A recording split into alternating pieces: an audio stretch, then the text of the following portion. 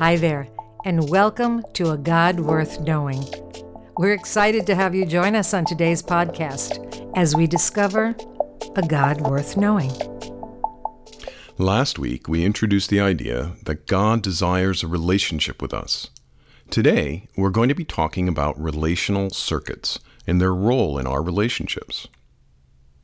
Have you ever heard the phrase, "I love you, but at the moment, I'm not really liking you"? Maybe you've used that phrase when a person you are normally glad to be with suddenly feels like the enemy, when everything that person does or says is grating on your last nerve. Well, what about other times where you had a moment in an amazing memory, where the friends and the atmosphere and the vibes were all just right, and you felt fully alive? Or a sweet gathering with family that you look back on and experience all the joy again. In both instances, we're relating to others, but an important component is involved that makes or breaks the moment. That component is your brain's relational circuits. That is, the pathways in our brains that are either on, enabling us to engage with others, or off, making it difficult to relate to anyone. Simply put, our relational circuits are pathways in our brain that light up when we are with those who are glad to be with us, and we feel seen, heard, and understood. When our relational circuits are on, our brains are in a state to receive and give joy, and we experience life in vivid color. When they are on, we connect easily with others. And by the way, when they are on, they open us up to connect with God. Now, turn them off, and it's the equivalent to a hangry monster having withdrawals who's running on 3 hours of sleep and ready for a bucket of caffeine.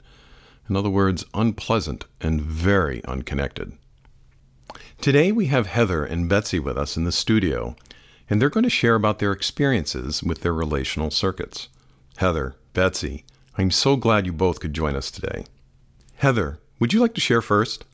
Sure. I do have a moment that I could share about my relational circuits being off. It actually happened not that long ago. I had been invited to a singles conference back in February with a friend, and I was really looking forward to seeing the angle that the speaker was going to take, as other conferences had meant well, but I left feeling triggered and discouraged, honestly. So about halfway through the first session or so, I had gotten triggered by a story that the speaker had shared, and I discovered it doesn't take me that long to get triggered. Next thing you know, I was starting to shut down, and all the usual thoughts as if on cue came, and they were flooding and fueling the negative emotions that I was feeling. I was no longer happy to be there. I was not interested in what the speaker or the others had to say, which looking back now was too bad because some of them seemed incredibly insightful and honest. And all I wanted to do was go home and watch The Office. My relational circuits had been shut off, and I had no capacity to receive from others or from God. I can relate to that. You definitely feel like you're under the mercy of those feelings. I'm sorry that conference wasn't more life-giving. What about you, Betsy? What's been your experience?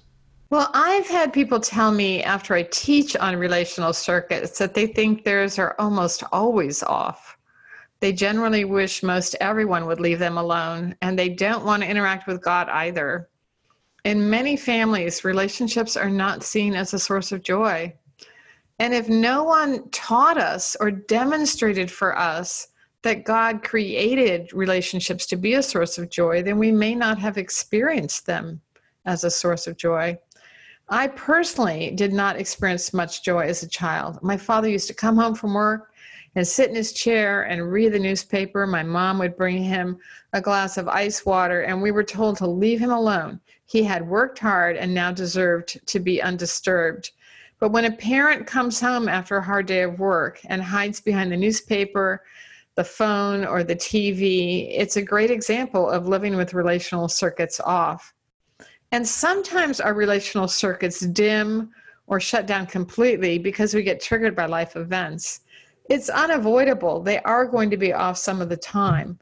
We can't keep them on all the time, but with training and support, we can learn to notice when they're off. That's the important thing, noticing when they're off so we can take steps to get them back on, so we can build joy with our loved ones. If we don't recognize when they're off, we'll withdraw, which will lower joy levels around us even further. That is sad, given how debilitating it can be when you want to connect and your loved ones have their relational circuits off. They probably don't even know what the problem is. Betsy, is there hope? Can we live a life where we are ready and eager to connect with others, where we can bounce back quickly in these tough situations? Yes, absolutely. We absolutely can. But here's the rub. When your relational circuits are off, it feels impossible. In fact, you might even feel like you don't care if you ever get them on again. And the reason for that is when our relational circuits are off, the back of our brain is active. And with that activation comes a certain set of feelings and thoughts that won't be there when we get our relational circuits back on again. When they're on, we're activating the front part of our brain and we feel ready to connect relationally. We have the capacity to engage in difficult situations without losing our cool. Great point, Betsy. Thank you both. You know, earlier I mentioned that having our relational circuits on also enables us to connect with God. And the opposite is true. When our relational circuits are off, we're not going to hear His voice. Now, God is eager to connect with us and speak to us, but we must be in a position to relate to Him. So how do we know when our relational circuits are turned off? And how do we get them back on? Well, here are some questions that can help you evaluate whether your relational circuits are on or off. They are taken from Dr. Carl Lehman's book, Outsmarting Yourself. He mentions that if any of the following questions are answered no, then our relational circuits are off. Okay, here we go. Do I feel connected to this person to whom I am usually connected? Do I desire to be connected to this person? Do I feel compassionate concern regarding what they are thinking and feeling? Am I free of judgment? Am I comfortable making eye contact? Am I being patient and tolerant? If our answer to any of these questions is no, our relational circuits are off. #self-awareness. And look, there's no shame when we become aware that we are operating out of this state on the regular. Many don't know they are. The goal is to recognize when our relational circuits are off and work on utilizing various skills to get them back on. We're going to introduce 3 different exercises in this series: appreciation, attunement, and something called Shalom for My Body, so that you have the tools available wherever you are. If you'd like to learn more, Dr. Lehman's book, Outsmarting Yourself, is also a great resource. So tune in next time as we tackle one of the first exercises, appreciation. This podcast has been brought to you by Healing Center International, where we are making joyful relationships in Christ a reality. For more information, exercise worksheets, book references, or to connect with others on this journey, visit agodworthknowing.org.